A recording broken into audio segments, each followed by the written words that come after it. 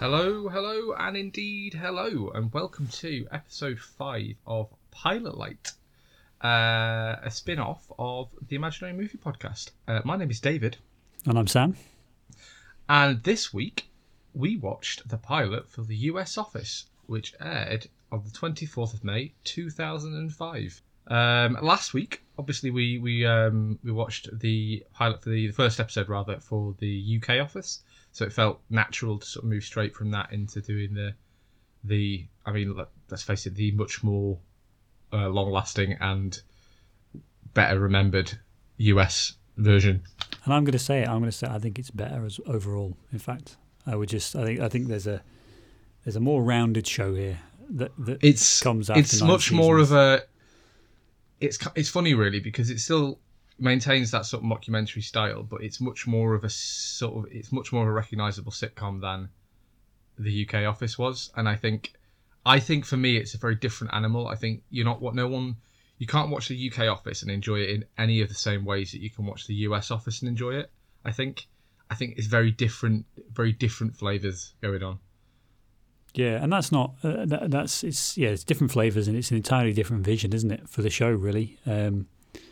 The UK Office, as we spoke about last week, defined cringe comedy in a way that I don't think we'd really seen in that way before, whereas the US Office is kind of coming 4 or 5 years after that and to a very different audience in terms of going to America where people want a bit more hope than us. Yeah, where people are being shot in the streets, so they want to watch nice TV shows about nice things. Yeah, distract from the horrific nature of American capitalism. Anyway, let's not get political on this show. Let's do it, Dave. We'll save that for 40 seconds time when we inevitably do get political. So this pilot then, this is I think. Yeah, so let's run through the plot just briefly, and then we can sort of establish that what it's about, just for anyone who maybe didn't listen to the last episode. If, as always, our audience actually exists, which of course they do, Dave. There's me, there's you, there's a smattering of friends and family. Your wife, principal among them, and that's kind of it. But yeah. But, well, anyway, just in case, and this is directly to my wife if she's listening. The US Office follows exactly the same plot, really, as the first one, where you've got a incompetent boss, you've got kind of people working around the office, and we learn that the Scranton and the I can't remember the other one, Stamford, yes, are both up for the chop. So they're both going to face downsizing, as they call it in this episode, and redundancies is what we would say in the UK. And so they're going to close one of the offices, and that's what's established here. But it's the office, the titular office is a paper company, which I just want to touch briefly on. It is in 2020, the year of our Lord, is one of the most ridiculous ideas for a business I've ever heard in my life. It's so silly. I know. And I think maybe in 2005 it wasn't as ridiculous, but these people, they sell paper. They're an office and they sell paper to other offices, and that's like their entire business model, and it's so hilarious. Yeah, and just paper as well, because like in my work we have like a catalogue where you can order paper and also computers and also desks and whatever. Yeah, it's like office supplies. It's like an office supply warehouse. Yeah, whereas these guys just sell paper until later on when they start selling printers. Just really, like, it's not a big company either. Like, it's established that they don't have that many offices. This isn't a big global firm. They're a regional paper company, and that's just like, what? Yeah, it's very fun. So we basically, this pilot introduces the characters. It gets us to know the kind of some of the themes that are going on the show, and really it's about getting a grips of the characters and how they all interact, and that's the kind of meat of the UK Office, but also the US Office as well. So, this is probably the last time we mentioned the UK Office specifically. This script for this episode is by and large exactly the same as the UK script. Some of it's verbatim, including one joke which I'll mention in a minute because it's funny. But there's only a few scenes that are changed, and a few there's less language because you can't really get away with swearing as much on US TV. and like there's less Britishisms. Like no one calls anyone a wanker, and no one calls each other mate, because again, like it just wouldn't.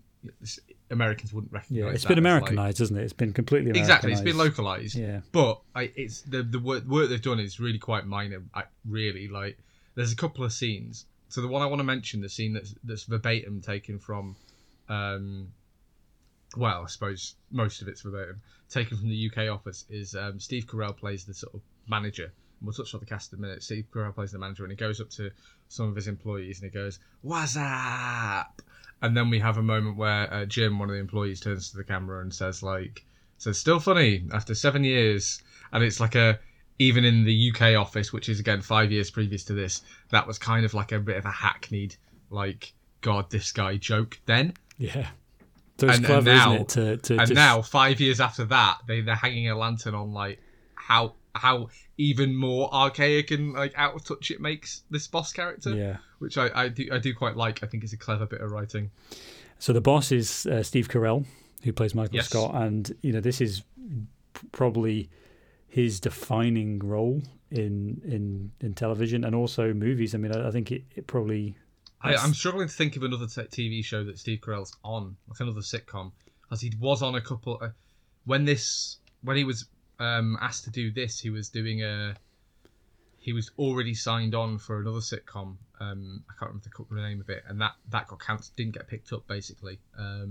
So that's why I ended up doing this. But I don't think he's done a lot of other TV. But he's now like he's a big Hollywood star. Mm-hmm. And he started the kind of first role that I remember seeing him in was Bruce Almighty, where he played Evan Baxter, and he's hilarious in that.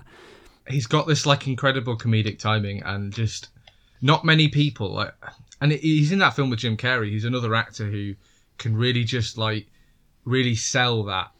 When someone talks gobbledygook and me, 99% of people can't make that funny on TV, and Steve Carell's one of those people that's just, there's something about like every single beat of what he's doing. And when in Bruce Almighty, his character Evan gets like, fucked with by Bruce's powers, and he's just saying nonsense, and it's just delightful to watch. He's so funny, and he's such a good comedic actor.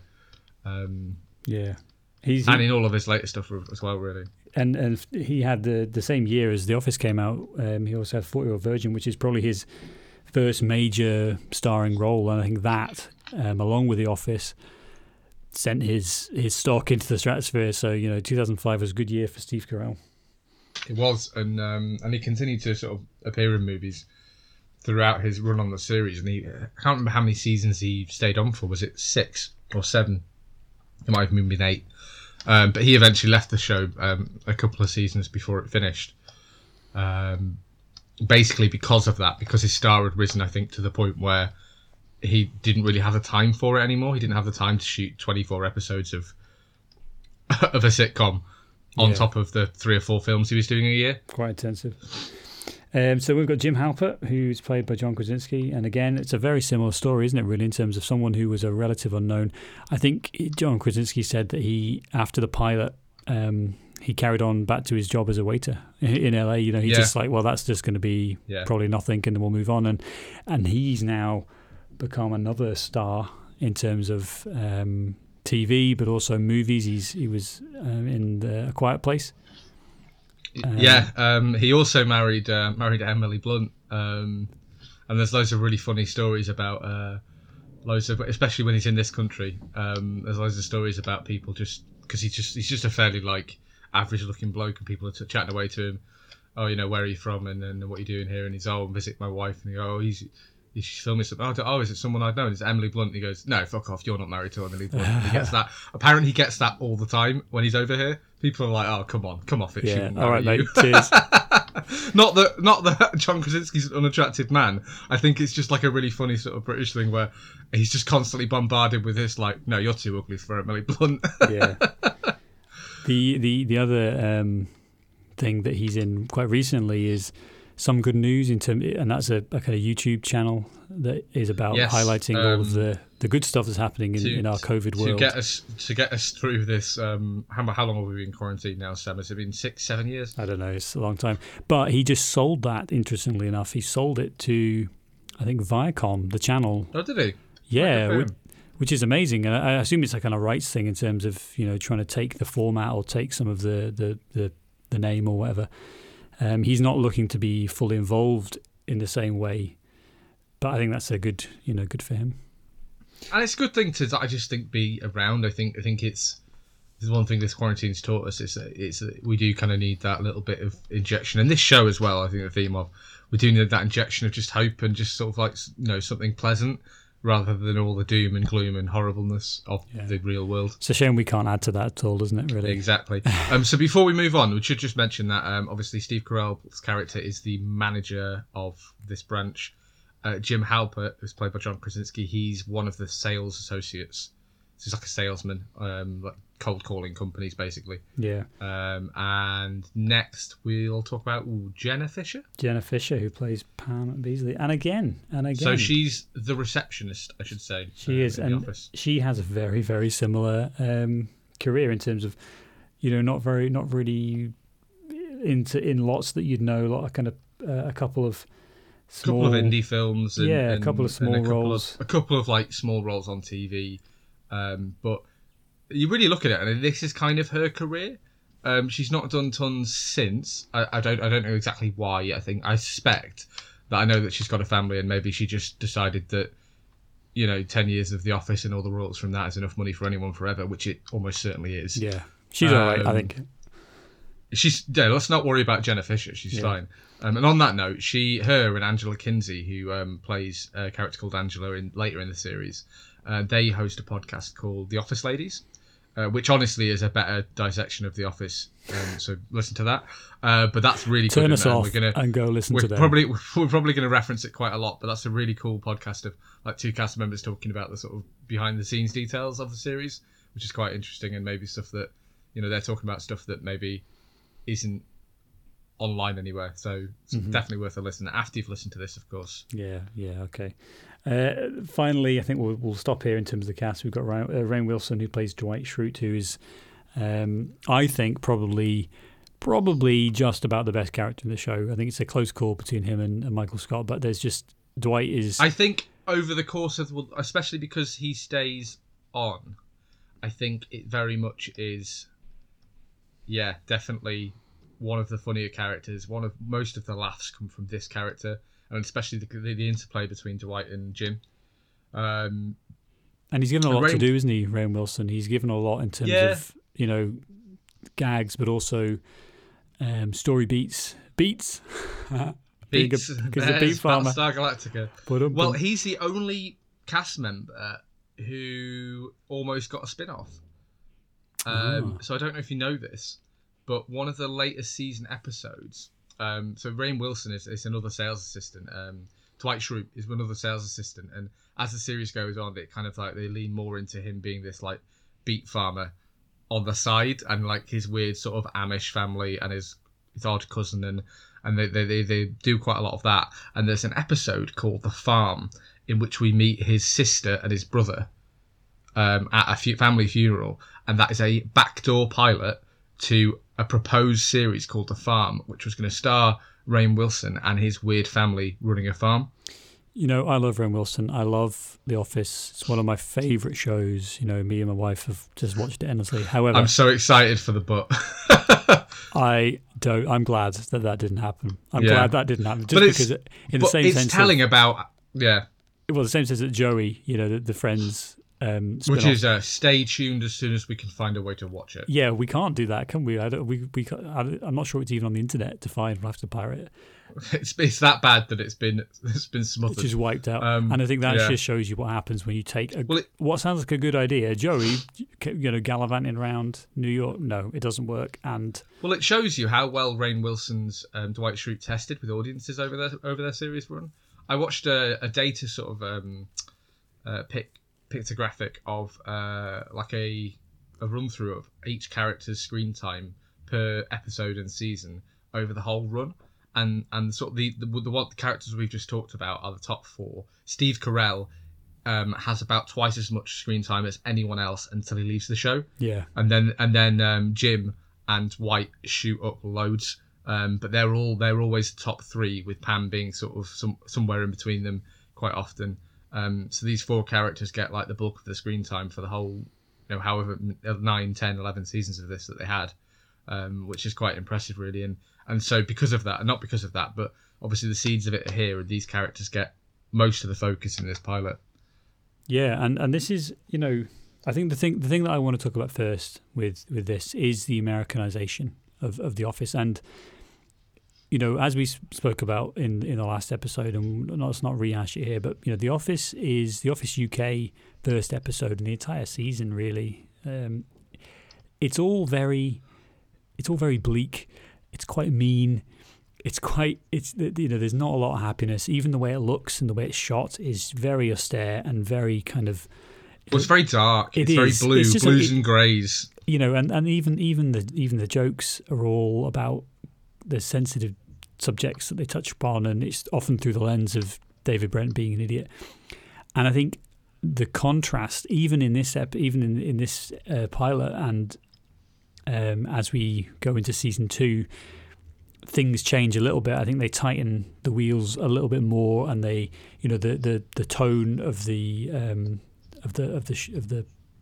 kind of colours around the office, everything brightens up a little bit. So I think they understood they don't have to follow to the UK office. But I think the choices that they make to Americanise this, I think, are really good. They're clever as well. Even like for me, watching it, especially not back to back, but a week apart, it's like it's quite a lot different to vaguely remembering a season. And then, I've watched the US Office loads more, but the biggest thing for me is the colour palette of the show and the lighting. And that the UK Office is quite it's quite dark, it's quite shadowy, it's blues and greys, it looks like it's filmed on camcorders, quite intentionally, of course. And it looks like shit, and everyone looks like shit. And everyone's got British teeth, and that's just something. But then in the US version, and I find this with a lot of US shows, it is yellow, it is bright, it is well lit. All of the characters are well made up. They've all got great teeth. It's just, and that basic thing, even if they'd changed nothing else, would already make this show a much more positive and hopeful and, do you know what I mean, pleasant show than the UK version, just because of that. And I don't know whether you agree. Yeah, no, I think that's right. I think it also represents the difference thematically. On the Office Ladies podcast, Angela Kinsey and Pam Fisher, Jenna Fisher are talking about how they went to lunch with Ricky Gervais, Stephen Merchant, who wrote the UK Office, and they're there with the showrunners, and everyone's kind of chatting over, and Ricky Gervais offers some advice. He says, in the UK, you can have a boss who is completely useless, is inappropriate, is rubbish, is crap at their job, and nothing will happen. Because we have labour laws, which is a good thing, but also because there just isn't really that same culture of firing. You try and bring people around, you try and make the most of it, or nobody ever mentions it. Well, it's the Peter principle. It's the Peter principle at work, which is the principle that everyone rises to the level of their incompetence. And I found this to be quite true. Yeah. As long as someone's good at their job, they'll be promoted, and eventually they'll be promoted to a job that they're not capable of doing, but probably aren't bad enough to get fired. So they sit there, and I think sit there, and this is why you have, and I've had bosses like this that are just woefully incompetent, but not to a level of grossness that would get them sacked. Because again, I used to work in employment law, and it's quite difficult to get rid of someone in this country. Like unless they've unless they hit someone or steal, or do you know what I mean? It's very difficult to fire someone. Whereas I think in America, it's much more cutthroat, and the labour laws aren't as protective, and they're much more on the side of corporations. And so what he said, what Ricky Gervais said, his advice was, you can't make him that incompetent. You have to give glimpses that, number one, he's a good salesperson, and number two, that he's actually quite a good person. I think that is what the show and this pilot does really, really well. The first scene. Yeah. We see Jim and Michael in the office, and they're talking about a sale that hasn't gone through yet, and Michael phones them up and manages to get it sorted, and then he finishes off by saying, "Well, you're a gentleman and a scholar, sir," and it ends up that who he was talking to was a woman, Yeah. And she had a very deep voice, and that is pretty much Ricky Gervais' advice right there. Get him able to do his job, show the glimpse of him being a human being, and as the season progresses and as the whole show progresses, you see those where he does something incredibly offensive and insensitive and stupid, but there's always this little punchline which is like, yeah, but actually he's quite a good guy, and he has these little glimpses of humanity in him.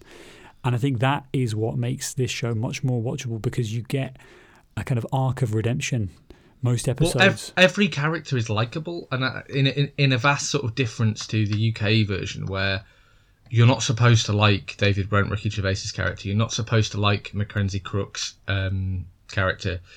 You're not supposed to like them. They're supposed to be annoying, and they're supposed to, yeah. Even Dawn, who is the kind of Pam character, she makes quite a mean-spirited jibe about David Brent drinking, like, and it is just like, oh yeah, like they're not, none of these characters in the UK office are kind of likable, but in the US office they really go for that. Even characters like Dwight, who is again like not just a fan favorite, but is a really like not relatable, but a really sympathetic character towards the end. Definitely. And they really do a really good job of that. And I think in this pilot, it's just, and it's really impressive. And obviously, so we talked about the production of this and how, you know, a lot of the cast came from nothing. And like a lot of pilots in the US, this aired in May as like a mid-season replacement show. So the pilot aired to the public, and then based on their the ratings for it and the general sort of reaction, based on, you know, together with what the studio already thought of the show, they decide whether they're going to pick it up for the rest of a first season. And so it's kind of like a make or break. And a lot of the cast, on Jenna Fisher's show, she talks about how they really weren't sure whether they'd be coming back to film the rest of the series. Mm-hmm. So there was about 4 months from when they filmed the pilot to when they sort of got picked up. And it was a real, like you said, John Krasinski went back to waiting tables, and I think a lot of the other cast just had to go back to doing other things, and this could have flopped, and so many pilots do, and especially you would think,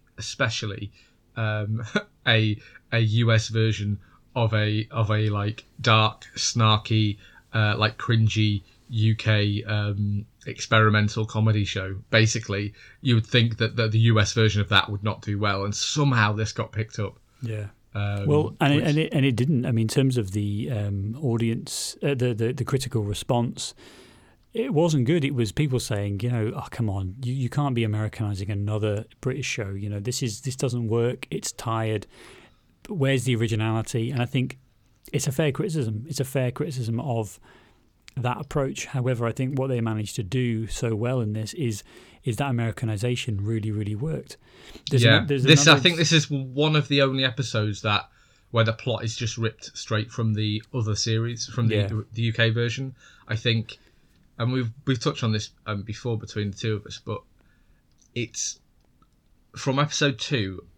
They really realise episode 2 is an original script entirely, and they really realise that they kind of need to make this their own, and that the same plots, like in the UK office, one of the episodes is they go to a pub quiz, and that's the whole episode, and that can't work for a US version, like on a lot of levels, but it just can't work, and they recognise that, and therefore, like I said, they make it their own, and you get a lot more of that sort of American corporate atmosphere, mm-hmm. and you get a lot more of these characters interacting generally, and like I said, they're also much more likable. That it's kind of like a warm coat, this series for me. Yeah, it's something that I can sit and pick up and watch an episode from anywhere in the season, knowing that by the end of it, there's going to be like a sort of semi-uplifting message. There's no downer episodes in this series. And I think you see that in the pilot as well, which is, yes, it does stick to that, but it also moves things along quite nicely. The other piece of advice, so back to this launch with all the cast and some of the crew there. Stephen Merchant, who was the co-writer of this, his advice was you need to lean in on Jim and Pam more. That relationship needs to be the core of the show, and it is. And I think they do such a good job even this episode of seeing that interaction. And there's a scene where Jim and Pam are kind of, you know, chatting, giggling up at reception, and Pam's fiance walks in, Roy, and he's very cold and quite kind of stony because he I think he recognises that there's a little bit of flirting going on there. There's something that's quite perhaps inappropriate for a woman who's engaged. I don't even think it's that. For me, it's and this is what the series does well up until, because eventually Jim and Pam get together. Spoilers for, I guess, season 6 of The Office or whatever it is. Surely you've watched it. Surely. But what they do really well is like this really good commentary on the fact that, attraction exists. You know, if you're married or in a relationship, it doesn't mean that you're suddenly no longer attracted to other people. You suddenly don't. Do you know what I mean? Have a connection with other people. Everyone has worked with someone, has come across someone in their life who, they've never had romantic feelings for, but, they flirted with, or they've just had a bit of, that easy rapport that Jim and Pam have. And that's sort of the basis for it. And I think that's a really nice commentary on how life works, that she's with Roy.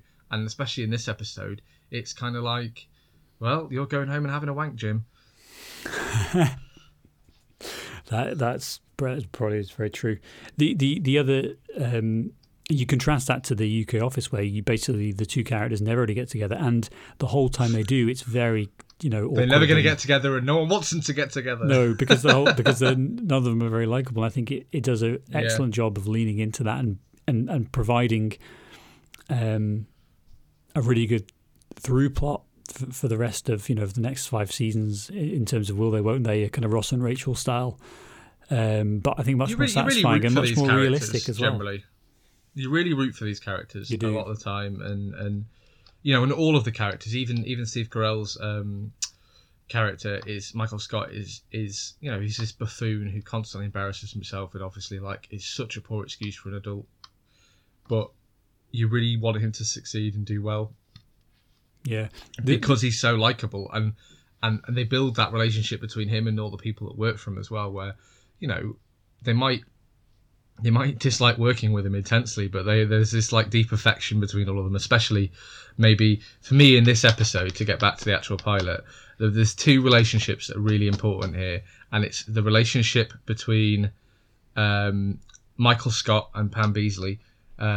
Is I think really kind of central to these early seasons, and the relationship between Jim and Dwight is where most of the humour is derived. Yeah, definitely. When Michael Scott isn't in the room, and the relationship between Pam and Michael is kind of really sweet. Where it's in this episode, it touches on Michael's flirting with her and doing all of this, but it turns into a much more of a sort of father-daughter sort of relationship, I think.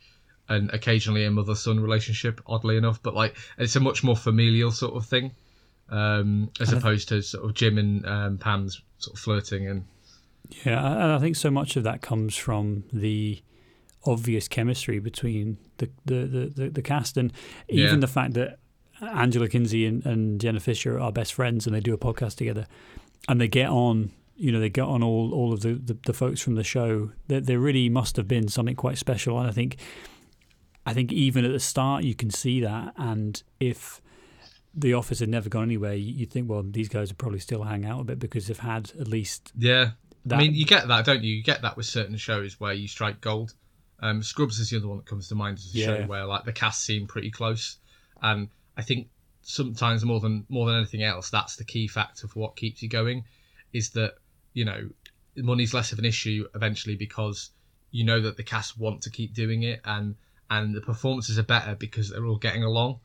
And there are some shows where quite famously, one of the actors is just horrible to work with, and it kind of it puts a damper on the whole series. I don't know if you've ever seen, to sort of sidetrack here, a show called Charmed.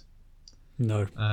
So it stars 3 women, and Shannon Doherty, who's a big 90s sort of star, she's one of them, and apparently and this is throughout her career, she was apparently horrible to work with. She turned up late to set, she drank all the time, she was rude, she had this massive ego, and so they killed her off after 3 seasons, and then they went for another they went for another 5 seasons after that. And that's such a major thing. Obviously it must make production so difficult if you've got somebody like that on the cast. Yeah, but look at a show like Castle, where you've got Nathan Fillion and I can't remember her name. That's terrible. But those Detective two, Beckett. yeah, Beckett, yeah, Kate Beckett. Those two famously didn't get along, and you can't tell that necessarily. But what I think it forced them to do, almost maybe subconsciously, is that you get much more of an adversarial relationship. Yeah. And then further down the line, I think they do become kind of... They do get together, I think, but the series is never as good, I think, because they sell that adversarial thing so much better, because, like you said, that's maybe a little bit closer to the truth than this, than the alternative.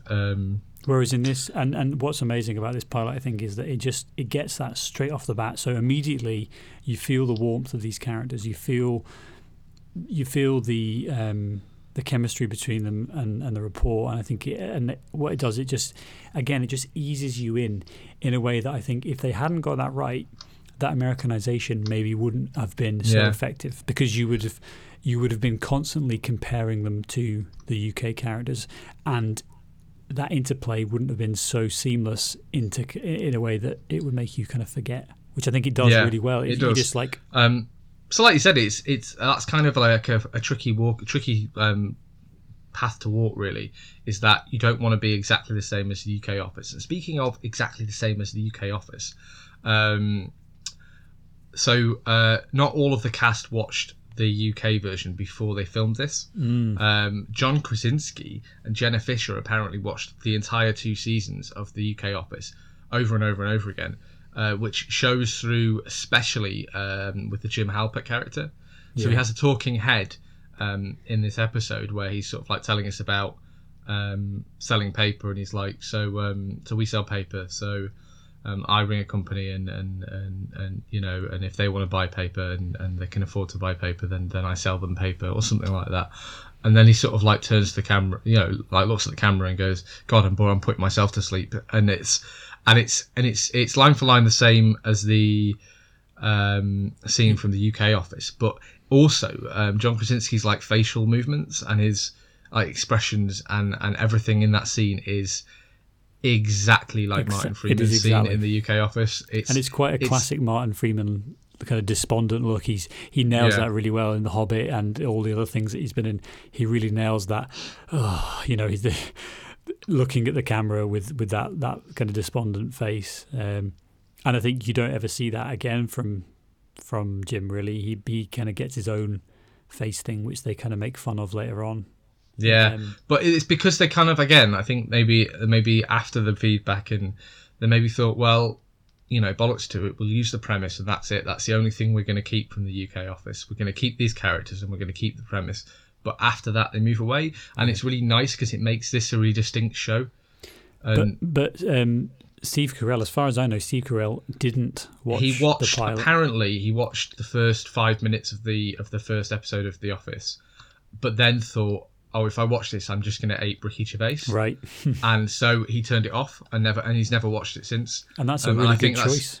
It's a really clever choice, because, you know, Steve Carell isn't Ricky Gervais. Like, in anything, you know, Steve Carell as an embodiment of a person, I don't think can be as dislikable as Ricky Gervais, who, you know, to Ricky Gervais's credit, really, really, really is a guy that you can dislike. Just, do you know what I mean, in his performances? Whereas I think Steve Carell is just like so much more charming naturally, that it would be really difficult to be that grating and that irritating. Yeah.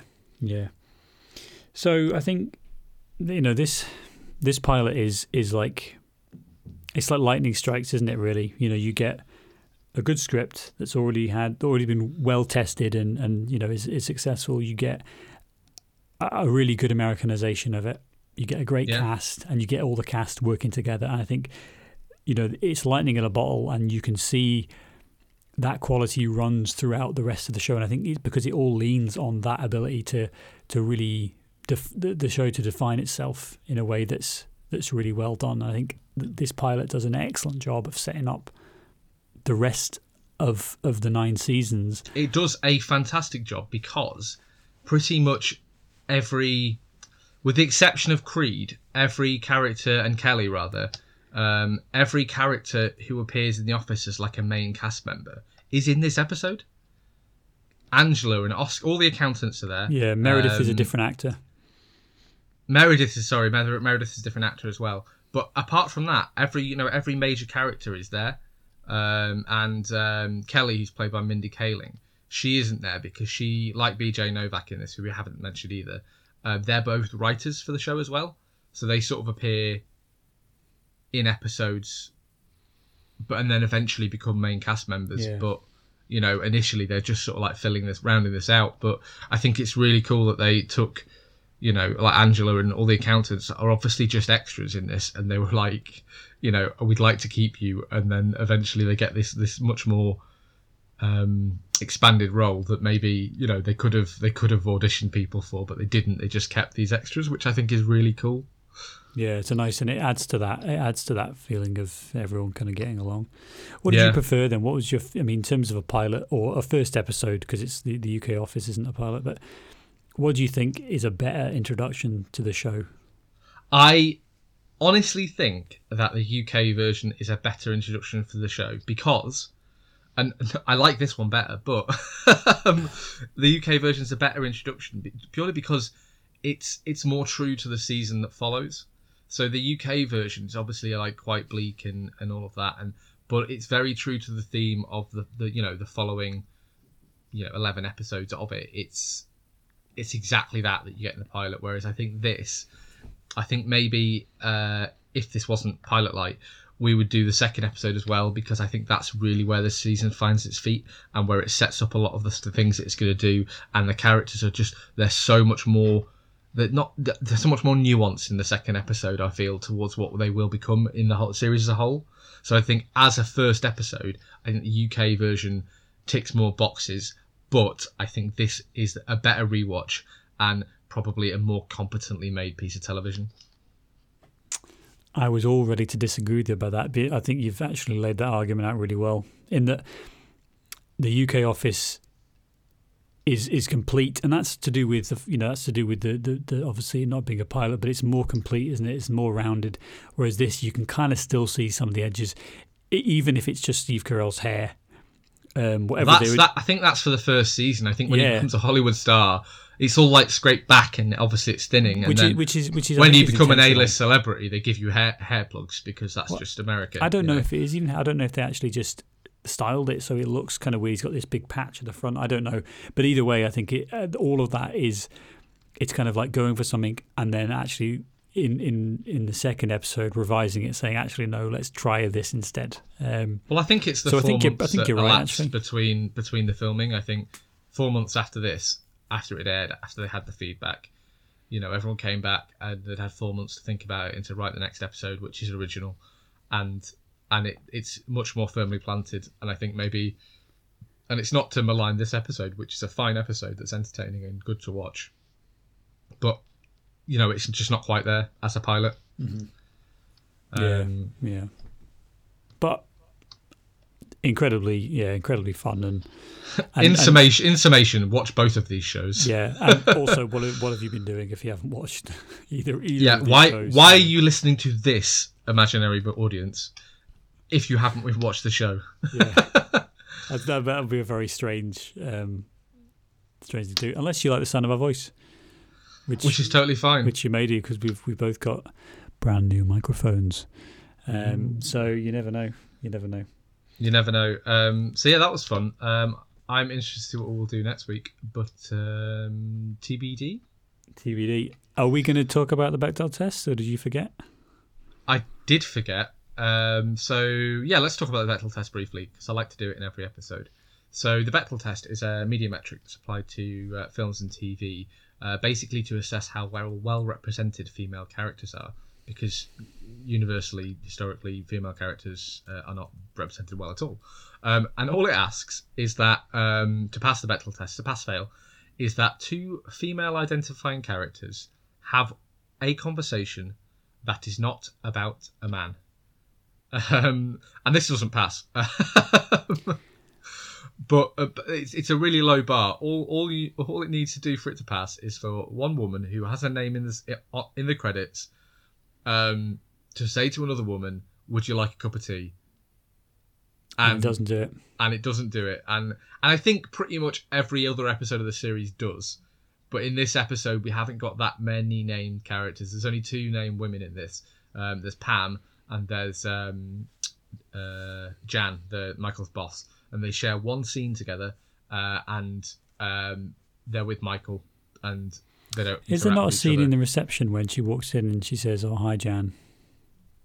I'm gonna call this inconclusive because I'm fairly sure without. All right, okay. Without being lazy, being too lazy to go check. I think generally though this is pretty good. I think I think the rest of this series is very much like, not every plot line, including one of the women, is about do you know what I mean? About a man. There are quite a lot of strong female characters in this series as we go forward that have quite a lot of agency. I think first and foremost is that Michael's boss is a woman, and especially for the first season, she really is the boss, Yeah. So I don't think this is represents female characters poorly. We'll go easy on you off US office. Go easy. Yeah. But you wait for our film on the weekend because we'll have some thoughts. Yes. So I think that's called a tease. That's called a tease for our imaginary audience. I really hope we never get a real audience. They've all turned this off by now if they are real. I really hope we never get a real audience because it's going to make all those jokes really not as funny. Yeah, well, when they're writing in, that's when we know that we've made it, when actually somebody responds to tell us that we were wrong about something. Exactly. So, and the final thought is please subscribe to our Patreon. And Patreon.com/ blah, blah, blah, blah, blah. Imaginary podcast. It's an imaginary Patreon as well. It's very meta. Right, Dave, I think that's us for The Office. I will see you in about 6 hours. I'll see you in about 6 hours because that's how recording. time works in quarantine. All right. Thanks, Dave.